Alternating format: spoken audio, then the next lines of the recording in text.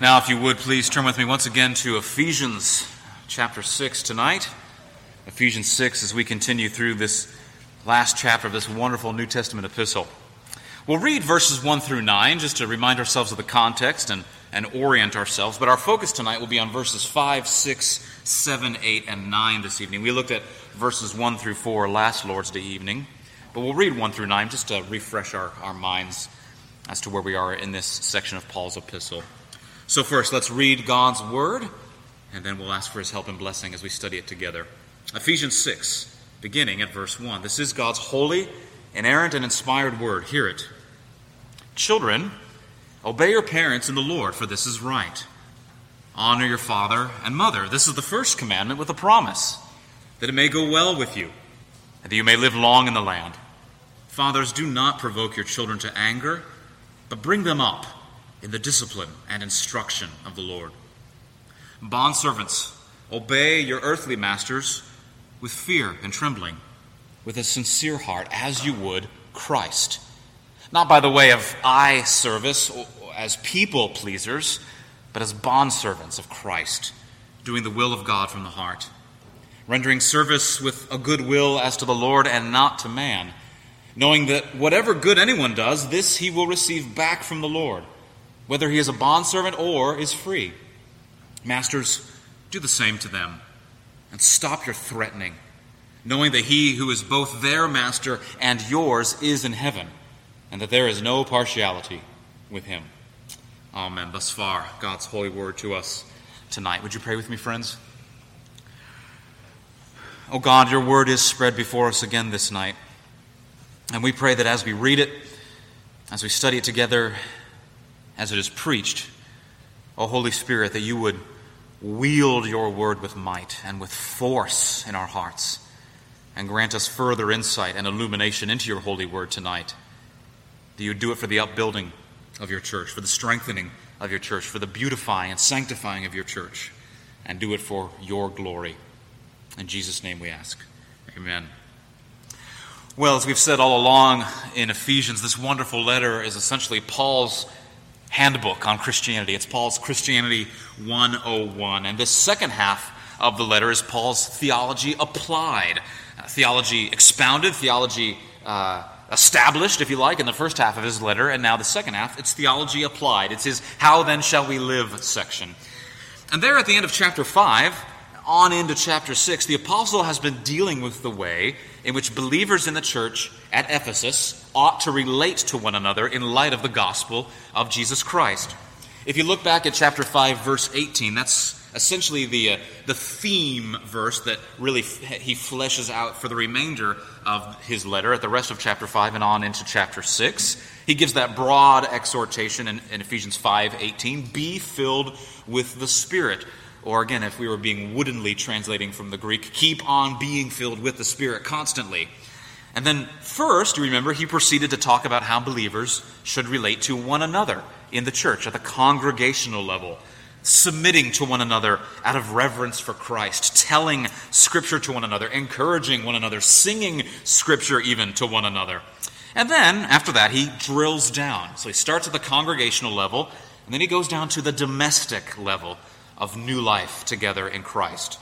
And of course, the three great spheres of domestic life. First, marriage, and he spoke there to husbands and wives. We looked at that a few weeks ago, chapter 5 there at the end. And then last week, in the first 4 verses of chapter 6, he spoke to the next domestic relation, the relationship between parents and children. And now, here in chapter 6, verses 5 through 9, he speaks to another domestic sphere, certainly one that was common in the ancient world in Paul's context, the context of masters and servants. Or your translation may say bondservant, as it is here in the ESV as I have it, or it may even say slave, depending on your English translation. Now, if you're following along in the outline, you'll see the threefold outline of the sermon, and we're going to get to that in a few minutes. But before we get to that threefold outline, we have to do a fair bit of groundwork to help set the context and front-end load, if you like, in terms of orienting ourselves to this passage and calibrating our understanding about why a passage like this still has so much ongoing relevance for us today. Sometimes people come to a passage like this and they say, well, we don't have masters and servants in our structure of society. We don't have masters and slaves, so there's really not much for us to glean here. No, there really is, but we have to do some grunt work on the front end to help orient ourselves there.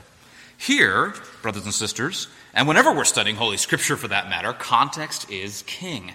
And we must always be careful that we are extrapolating meaning, exegetical meaning, as the original writer intended. Make sure we're not eisegeting or reading meaning into their words that they did not intend. We must always, some of you are fans of logic, and you know some of your logical fallacies. We must beware the word concept fallacy, if you're familiar with that. There's an old story. It may be apocryphal, it may not be, but I think it still helps serve our purposes, that either King Charles II or Queen Anne, one of the monarchs, went to visit the newly finished St. Paul's Cathedral in London. It's that beautiful domed church building designed by Sir Christopher Wren. And upon touring the facility, the monarch was asked what he or she thought about it. And allegedly, as it was recorded, the cathedral, according to the monarch, the cathedral was awful, amusing, and artificial. Or possibly they said awful, pompous, and artificial. Well, that hardly sounds like a compliment to our ears, but words change meaning, as you can hopefully see.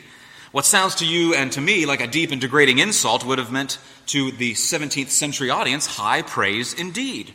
Calling the cathedral awful meant full of awe, like awesome or awe-inspiring would mean to us. Calling it pompous meant something more like stately, like pomp and circumstance, when it's played at graduation events, things like that.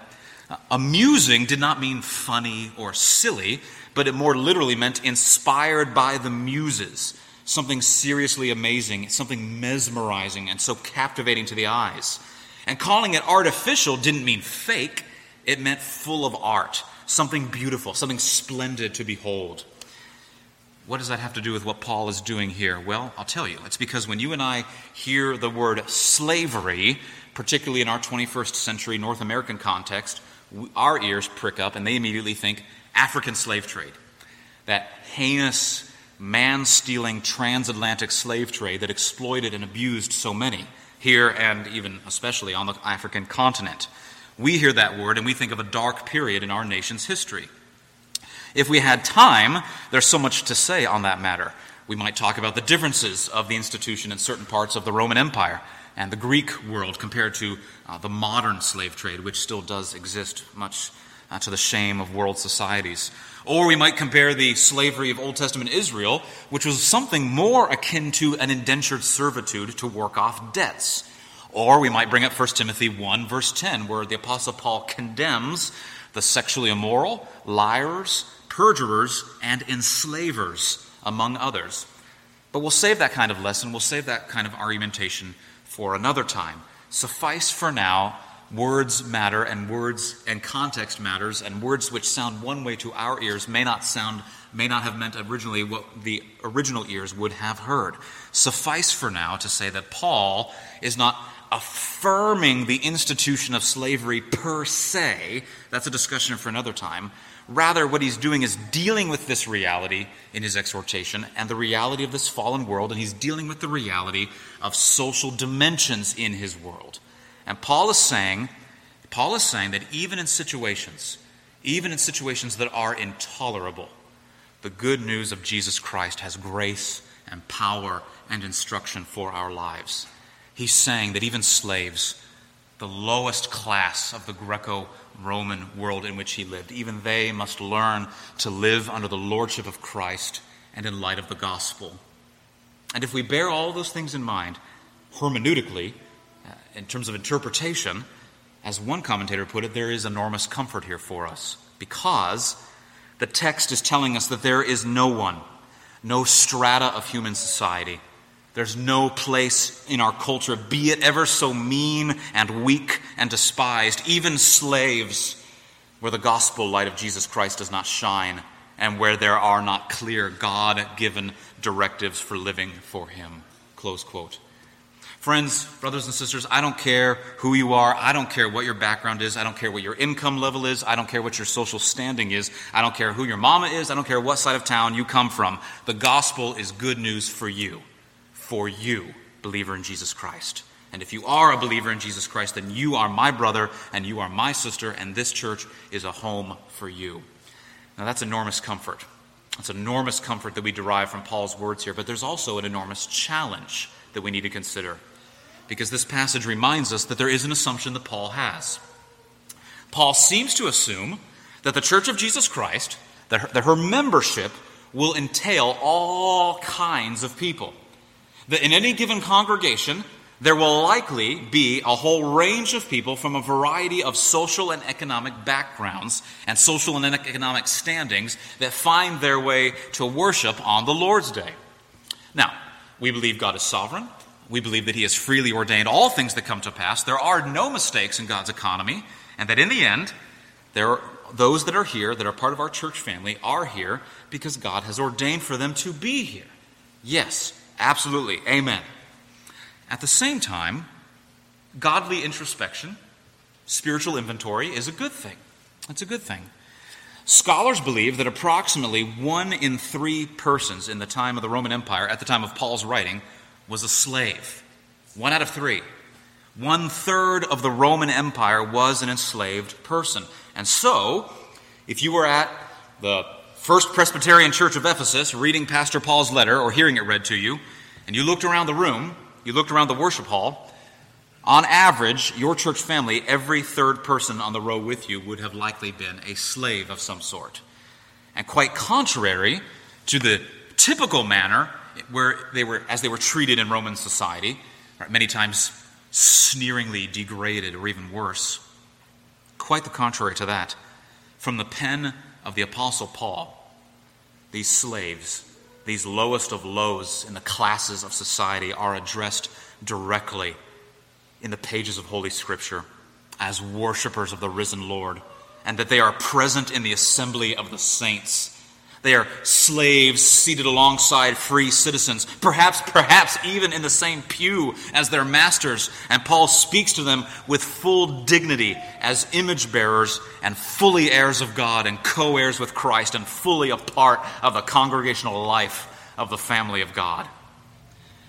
Now again, we think, well, all right, but we don't have slaves in our society or in our church, in our congregation, so does this passage have any ongoing relevance for us? Yes, much in every way. As I said, some healthy introspection is always an appropriate way for us to respond to and to submit ourselves to the Word of God. Certainly, we are not so arrogant or presumptuous to, demand a quota for church membership, as if we have to have certain demographic levels in any given congregation. God is, after all, the one who gives the growth. But still, Paul assumes that the Ephesian church is a church for all kinds of people. Are we a congregation committed to being a church for all kinds of people, all kinds of different people? I think we are, but it's always good to check our hearts from time to time on these things. Are we a people who are comfortable welcoming people who aren't quite like us, different economic backgrounds, different social habits perhaps?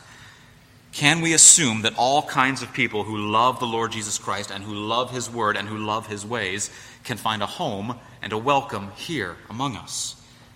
You remember what James says in James chapter 2, verses 1 through 4? My brothers, show no partiality as you hold the faith in our Lord Jesus Christ, the Lord of glory.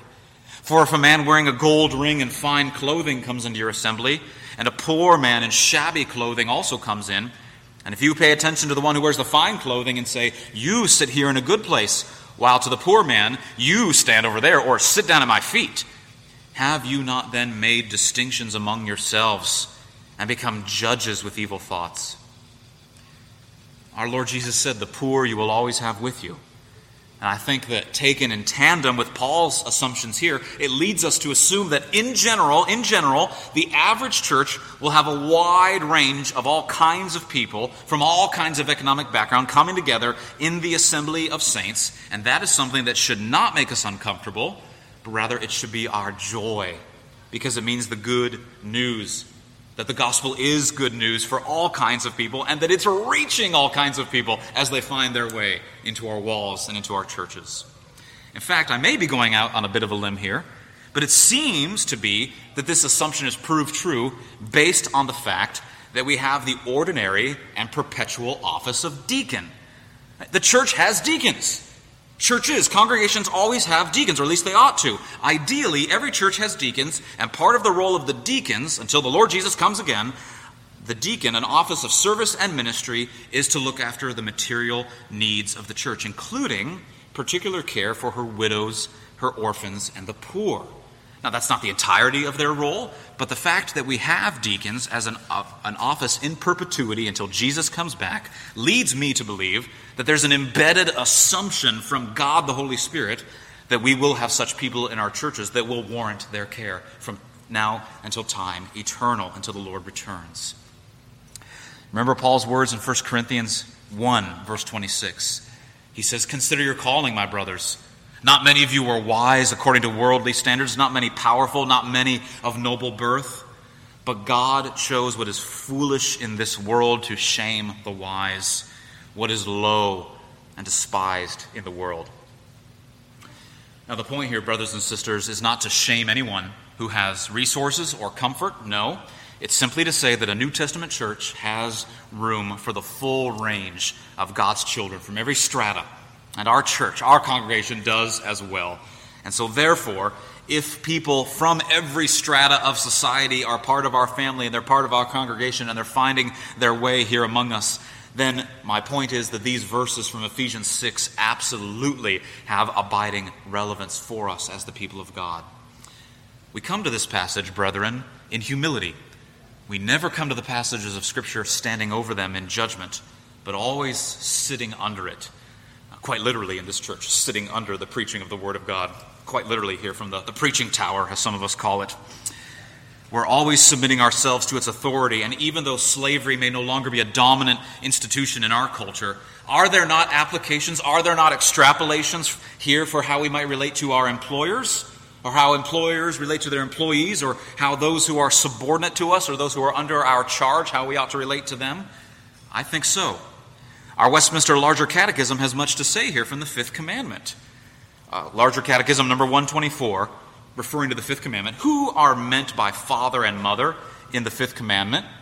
It says, by father and mother in the Fifth Commandment are meant not only natural parents, but all superiors in age and gifts, and especially such as, by God's ordinance, are over us in place of authority, whether in family, church, or commonwealth. And then the Catechism goes on to speak about the duties that are owed from inferiors to superiors and vice versa. And a quick note there, sometimes people get concerned when they hear that language of inferiors and superiors. Again, context is king. That word there does not mean I am intrinsically worth more than you, or I am inherently better and of more value than you if I am your superior. No, 17th century context. Just think of it like this. Who's over me? Who is my boss and who is under me? You even hear this language still in the military, superior officer. Right? Who is my boss and who is my subordinate? Who is my superior? Who is my inferior? Maybe it's your mom or dad, maybe it's your boss at work, etc. This passage here in Ephesians 6 is one of those passages cited by the Larger Catechism regarding the Fifth Commandment because there's significant guidance for us as we think about how to live Christianly in various callings and vocations and life situations. So, with all of that as background, with all of that as helping us calibrate and orient our thinking as we approach a text like this, let's look to the text, shall we? Verse 5, it gives us that basic fundamental Christian work ethic. You see it there? Bondservants, obey your earthly masters with fear and trembling. There's that Fifth Commandment principle that we see extrapolated over from our catechism. Right? There's a lawful authority that's over us to whom we owe respect and submission, depending on our context. Maybe children, it's your parents. Maybe employee, it's your employer. Maybe it's the civil magistrate as you live in a society.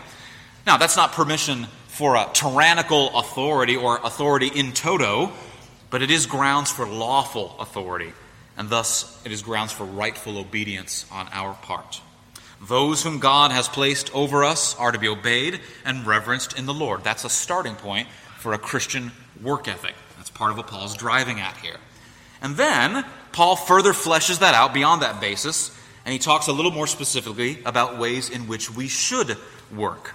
So 2 shorter points, and then 1 longer third point for us to meditate on here. First, and you see it there if you're following along in the outline. First, how should we work? How should we labor for the Lord? We are to labor sincerely. Sincerely.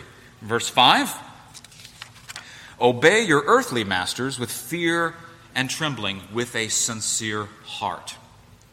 Verse 6, do the will of God from the heart. Or verse 7, rendering service with a good will. As those whom Christ has redeemed, we ought to be earnest in our efforts, in our vocations. We ought never to be merely going through the motions, doing the bare minimum that we can get away with. What a shame and what a scandal it is when employers have that employee who's cutting corners, stealing time from his employer, doing the absolute bare minimum, and then come to find out later that this guy or this lady is a Christian. May it never be said of us. May that never be said of us. Assuming that it is not sin that we are asked to do, assuming that it is not sin that is placed before us, we are to give ourselves to the task that God has ordained for us to do. We are to labor sincerely. That's the first thing.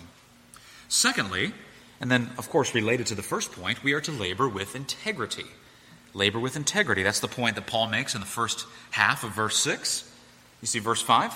Obey your earthly masters, and then over in verse 6, not by way of eye service or as people pleasers. Or, and I love the way the King James puts it because it's always so memorable, man pleasers, not laboring as man pleasers. That's blunt language. But there's the question for us. Do we work hard only when someone is looking over our shoulder? Are we putting forth the same effort in all integrity before the omniscient and omnipresent Lord? Not to say that we attain perfection in this life, no, but in our tasks, in our duties, are we offering good faith efforts and labor? Or do we just put in extra effort when we know that there are other people in the room who might notice what we're up to? Or when we know that the work we're doing is going to get showcased, and so maybe I should try a little bit harder? Paul is about to contrast this principle with the next principle.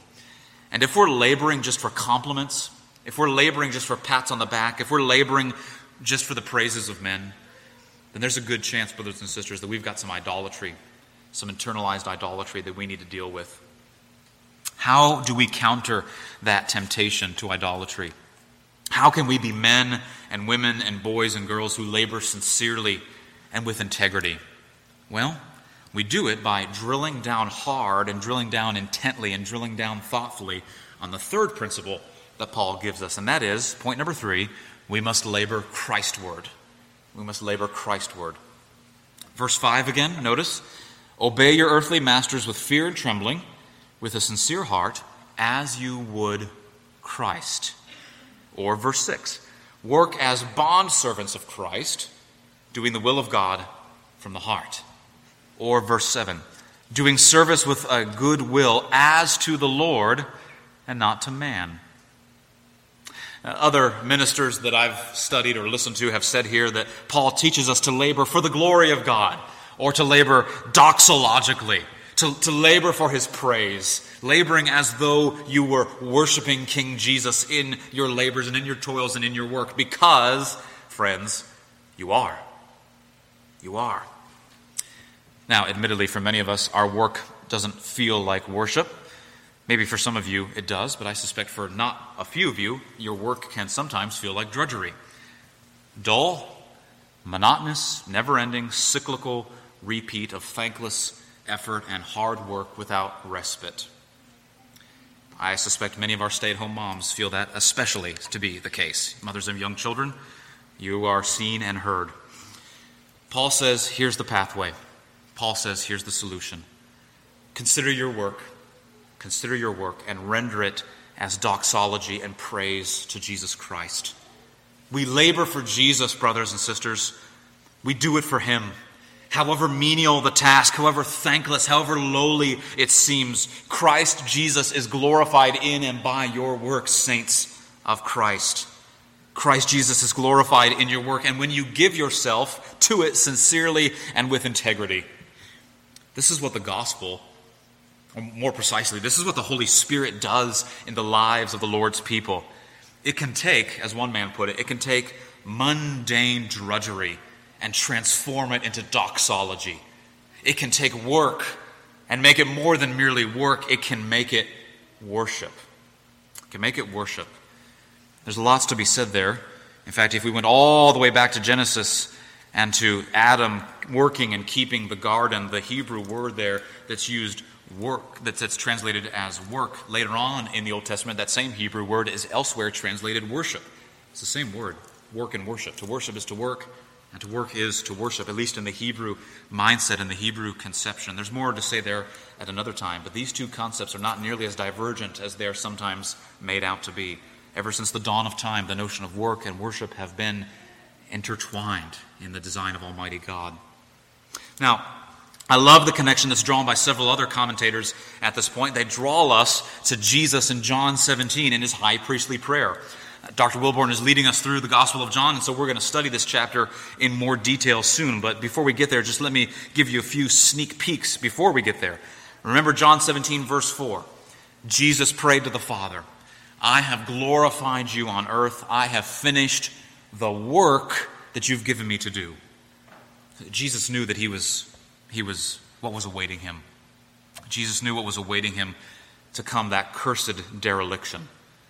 The physical torture, yes, of the Roman cross. He knew that was coming, but more than that, he knew the agony of soul that was about to befall him, that would bring him to the brink, the very brink of despair, bringing him to that point of crying out, using the words of David from Psalm 22, my God, why hast thou forsaken me?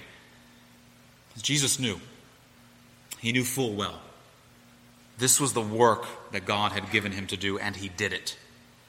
He knew what the end result of his labors would yield. That's why he sweats like great drops of blood, and that's why he cries out from the Garden of Gethsemane, Lord, Lord, if it be possible, in your economy of redemption, in your almighty and perfect will, if it be possible, let this cup pass from me. But he was unyieldingly committed to the work. Nevertheless, Lord, not my will, but thine be done. He was unyieldingly committed to the work, and truly, was there ever a more dark and hellish work than what he had to do? Was there ever a task so menial? Was there ever a task so degrading as the work of Golgotha? You think of the Lord of glory, descended from heaven's sapphire-paved courts, the Lord of glory, he of eyes too pure to behold sin, the one before whom the seraphim shield their faces. Ah, holy Jesus, the slave hath sinned, the wretch hath sinned, and it was the Son who suffered. The Son suffered for the slave. This was his great work, and he did it. And he did it down to the bitter end. And he drank the cup of God's wrath, and he drank it down to the dregs. Elsewhere, the Apostle Paul uses this word of Christ himself. He uses that word for slave, doulos, or bondservant. Doulos is the Greek that gets translated slave or bondservant. Philippians chapter 2, verses 7 and 8. Paul says, he emptied himself and took on the form of a slave. Being born in the likeness of men and being found in human form, he humbled himself by becoming obedient to the point of death, even death on the cross. Remember what Paul says earlier in that same passage, Philippians 2? Your attitude, he says to the Philippians, your attitude should be the same as that of Christ Jesus. Have this mind, have this mindset among yourself that was also in Christ.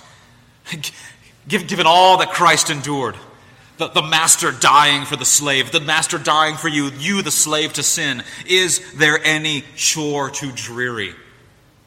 In light of Christ, is there any task too menial that we ought not to give ourselves over to our work with full sincerity and with Christ-like integrity? And notice here that Paul does not give license to an abusive tyranny. No. He applies that same Christocentric, that same Christ-centered principle to the masters, not just the servants and the slaves. You see that? Verse 9. Masters, do the same to them. Slaves, labor for your masters in a Christ-like way. And masters, you do the same for your servants. Do the same to them, he says, and stop your threatening. Threats and yelling and manipulation and coercion and verbal abuse, they may be a means to get things done. They may be a means to achieve a kind of forced efficiency, sure. But it is entirely inappropriate. And it is entirely out of character for a master, a boss, an employer, a supervisor who is in union with Jesus Christ.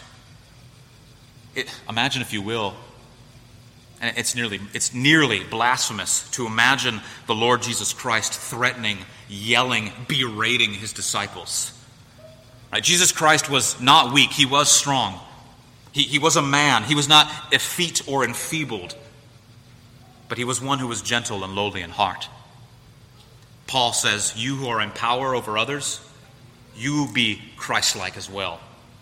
For he who is both their master and yours is in heaven, and there is no partiality with him. You see that in verse 9. Jesus said, remember, in Matthew's Gospel, Matthew 7, for with the judgment you pronounce, you will be judged, and with the measure you use, it will be measured to you or against you. Friends, we dare not presume upon grace. We dare not presume upon grace. We dare not behave like a tyrant to others and then assume all will be well in the end, because thankfully there's grace to wipe away all my asinine behavior. We expect the holy judge of all the earth to look at us with equity and impartiality. How much more should we exercise such to those who are under us? But do notice verse 8, because verse 8 is really the great finale of this particular section as Paul's giving exhortation to slaves and masters. Knowing that whatever good anyone does, this he will receive back from the Lord, whether he is a slave, whether he is a bondservant or free. Do you see what Paul does there? He places all of our labors within the context of eternity. Whether slave or master, whether employer or employee, whether leading supervisor or common man. The great end game of it all is not more wealth or more fame or more prestige, but the end goal of hard work, honest, Christ-like labor, the end goal of it all is the approbation of our master. Well done, good and faithful servant. Paul says that in the final judgment, Christ shall reward each according to his work. And as has been said by so many, Christian, work for the smile of King Jesus. Labor, give yourself over to honest, ethical, hard, and sincere toil, and you do it for the smile of King Jesus. That's Paul's point. And in the end, we, if we are believers in Christ, we are slaves, and Christ is our master. 1 Peter chapter 2 makes that clear, that we are his servants. We are slaves of Christ, Peter calls us. We owe everything to him. We belong to him. But the good news, brothers and sisters, is that he is the greatest master there ever was. And in the economy of the gospel, there is no better servanthood. There is no better slavery to which we could ever be bound than to be bound in the chains of grace, or the snares of grace, if you like, to King Jesus. No greater liberty, no greater freedom to be found than that which is found in servitude to Christ Jesus. And the work to which our master binds us, the work to which he calls us, the work to which we are bound in him, he says, the yoke of it is easy, and the burden is light. And we may be pressed with only a light, momentary affliction with eternity in view. And that's a word that world-weary servants need to hear. I hope that some of you need to hear it tonight too, and I suspect you do. You hear the messages of this world's tyrannical masters berating you all the time, all day long. I see it particularly online, and maybe you hear it in discourse and in conversation. In a world that ceaselessly cries with scorn, looks at you with scorn, you hear it all the time. Try harder. Make it better. Educate yourself. Do better next time. Not enough. Do more. Try harder. And here's the master of his servants who says, come to me, all ye who are weary, and I will give you rest. There's no better master. There's no better servanthood than the bondage of life and liberty that is ours in the gospel of Christ. Labor heartily as unto the Lord. Labor for his smile and labor for his well done. Praise God for his word to us tonight. Would you pray with me? Oh, Father, would you make it so among us that we would labor for the smile of King Jesus in all that we do? That we would labor not as those who are merely man-pleasers and eye-servants, but we would labor as those with sincerity and integrity, that we would labor in all of our doings Christward, knowing that that is the chief desire of our hearts, to arrive at that great day when you might look upon your servants and we might hear those words of glorious approbation. Well done, thou good and faithful servant. Seal your word to our hearts this night, we pray, for Jesus' sake. Amen.